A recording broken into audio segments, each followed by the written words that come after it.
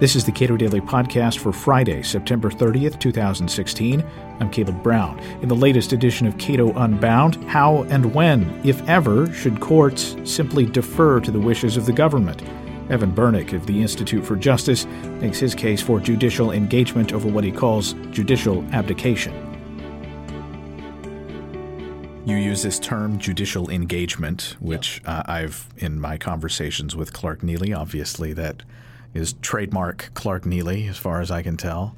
It was actually coined initially by Chip Mellor, but it was former president of IJ, but it was Clark who defined and defended it in terms of engagement and really popularized the concept. You argue that, of course, we do need judicial engagement. And to give us a sense of what that actually means, what have we had up until now? So what we have now is isolated pockets of engagement or islands of engagement in a sea of judicial abdication. In most constitutional settings, judges do not engage. They do not seek to determine what the government is actually trying to accomplish. They are not impartial. They defer broadly to the government's factual assertions and beliefs and desires concerning the law. And they do not require the government to offer evidence in support of its assertions. There are a few narrow pockets in which judges do engage, and these are contexts in which they apply what is called heightened scrutiny. So there's a two-tier framework whereby in most constitutional cases you get abdication, and in a few cases you get fairly consistent engagement. Which, when you say engagement, what you're talking about is a judge grappling with the text and original meaning of the Constitution? Well, it's a little bit different. Judicial engagement does not take a position on the meaning of the Constitution, how you get at the meaning of the text. That is the forum in which originalism is the methodology. Judicial engagement is about how you approach constitutional cases. Who bears the burden of proof? Who has to offer the evidence? Who bears the risk of uncertainty if the evidence concerning constitutionality is an equipoise? And judicial engagement stands for the proposition that the government needs to offer evidence and a constitutionally proper reason for its actions and to demonstrate that the means that it's chosen to further its ends are not pretextual, that they are genuine. Where have we seen cases where, at a high level, judges have said to the government, I'm sure you had your reasons. We're not going to look too deeply at what those are or whether there was a less invasive means to do the thing you wanted to do. So that's fine. Yeah, so the leading case, which kind of distills the essence of what I'm talking about, is a 1955 case called Williamson v. Lee Optical. Williamson v. Lee Optical involved an eyeglass retailer who operated very similarly to how LensCrafters operates today. They advertised eyeglasses, they replaced eyeglass lenses, and they sold eyeglasses to customers. And the state in that case required, first of all, it forbade the selling of eyeglass lenses or the advertising of eyeglass lenses. Second of all, it actually required that in order to replace an eyeglass lens, you needed to get a prescription from an ophthalmologist. Just for what was essentially a task that was performed by the clerk at an optician's place. And the courts looked at the evidence that this was not designed to this was not calculated to do anything resembling public health and safety, and essentially said, well, we don't care because the legislature might have thought that this was constitutional. We're not going to get into the business of the day is gone. That we will carefully evaluate economic regulations and restrictions on business operations. And that really initiated what I would call the rationalize a basis test. And Clark originally coined this term. But prior to that, when judges evaluated the rationality of legislation, they would at least require the government to offer a reason, and they would allow the constitutional challengers to present facts and evidence that the government's reasons were pretextual, that they were not designed to protect public health or safety, but simply to establish a monopoly. But in this case, in Lee Optical, they basically said if a non-insane person could have thought that this was a means of protecting public health or safety, it's constitutional. As Lucas Powell put it in his biography of the Warren Court, the Constitution simply does not apply here.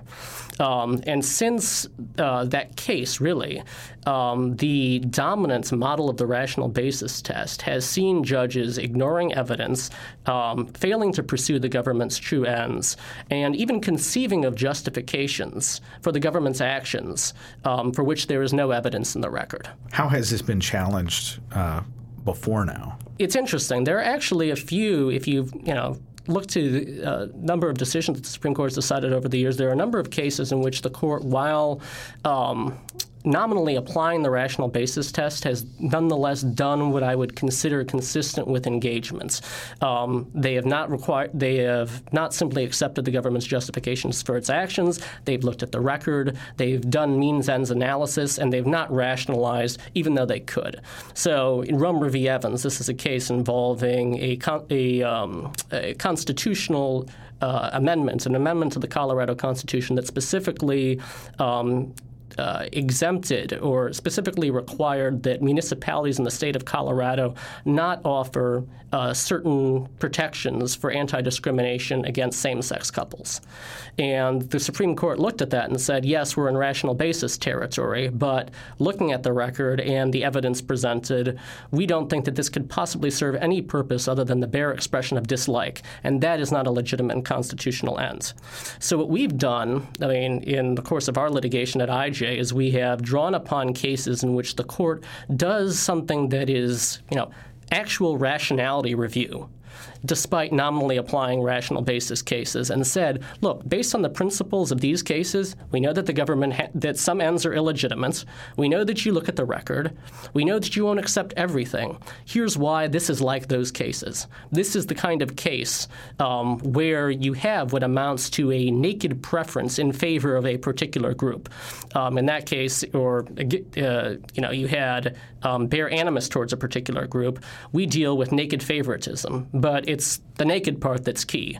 There's nothing but the will of the politically powerful that's driving that law. Nothing concerned with public health or safety, nothing concerned with the genuine public good, but just it's basically a factional takeover. If someone were to be handed a copy of the Constitution and said, apply this to this dispute between a government and some person, mm-hmm.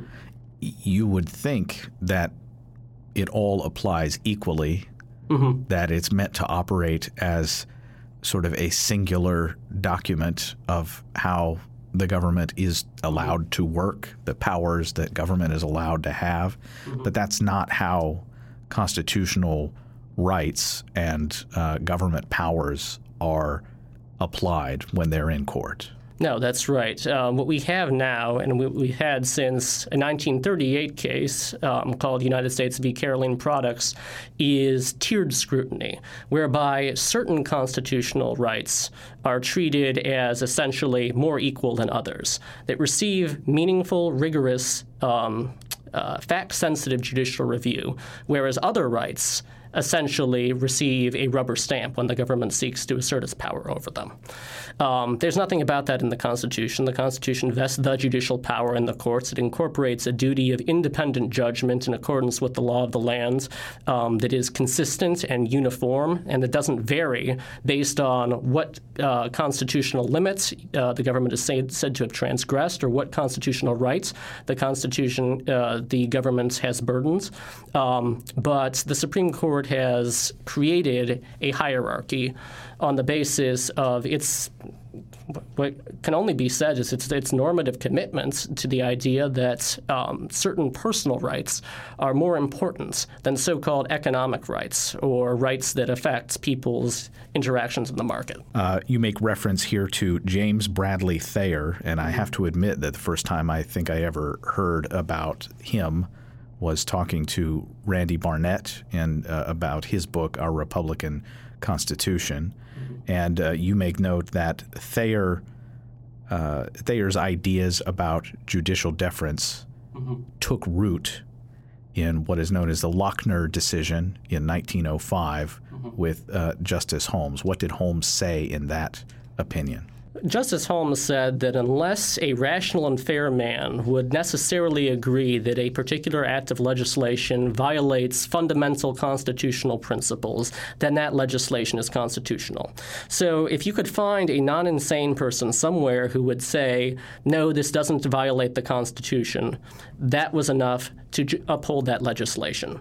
And that way of thinking about the Constitution and its limits on government, I think can ultimately be traced to Holmes's one-time teacher, James Bradley Thayer, who's a Harvard professor who argued for what's known as the clear error rule. It's the idea that he applied it only to Congress, but unless the piece of legislation was clearly not only unconstitutional, but no rational person anywhere could think that it was constitutional, judges should uphold it. And this position of Thayer's actually stemmed from his own perception that the law was pervasively indeterminate. It was shot through with ambiguity. And in the space of ambiguity, he said essentially, defer to the crowd, defer to the majority.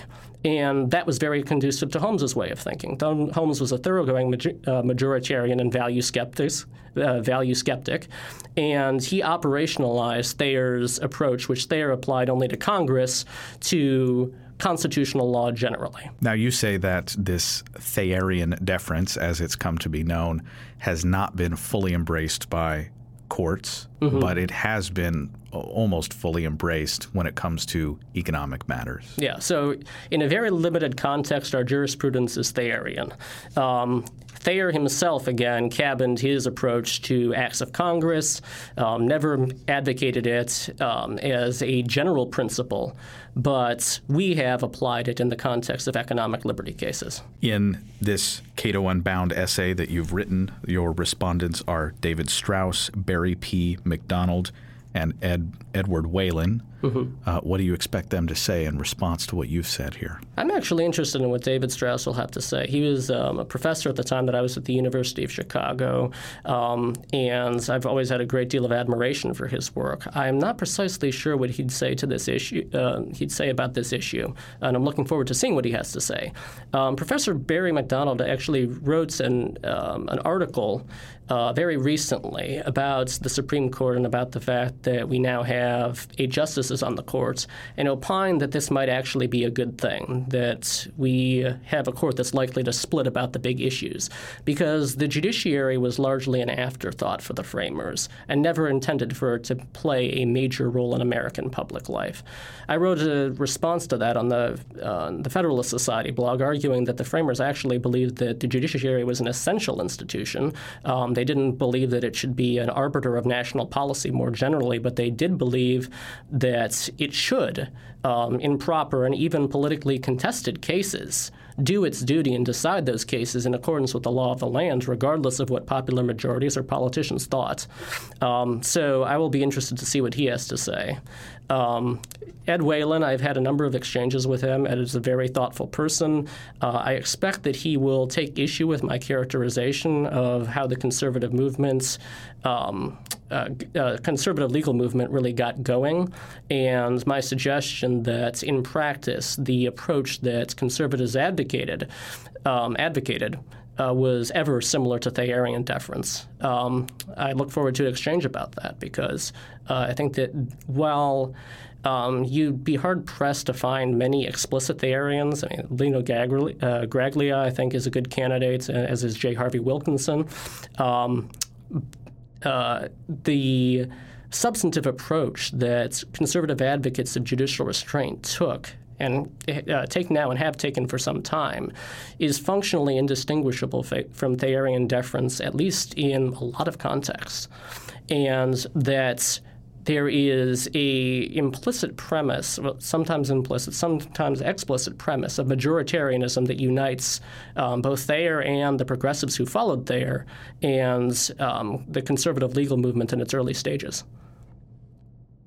Evan Bernick is Assistant Director of the Center for Judicial Engagement at the Institute for Justice.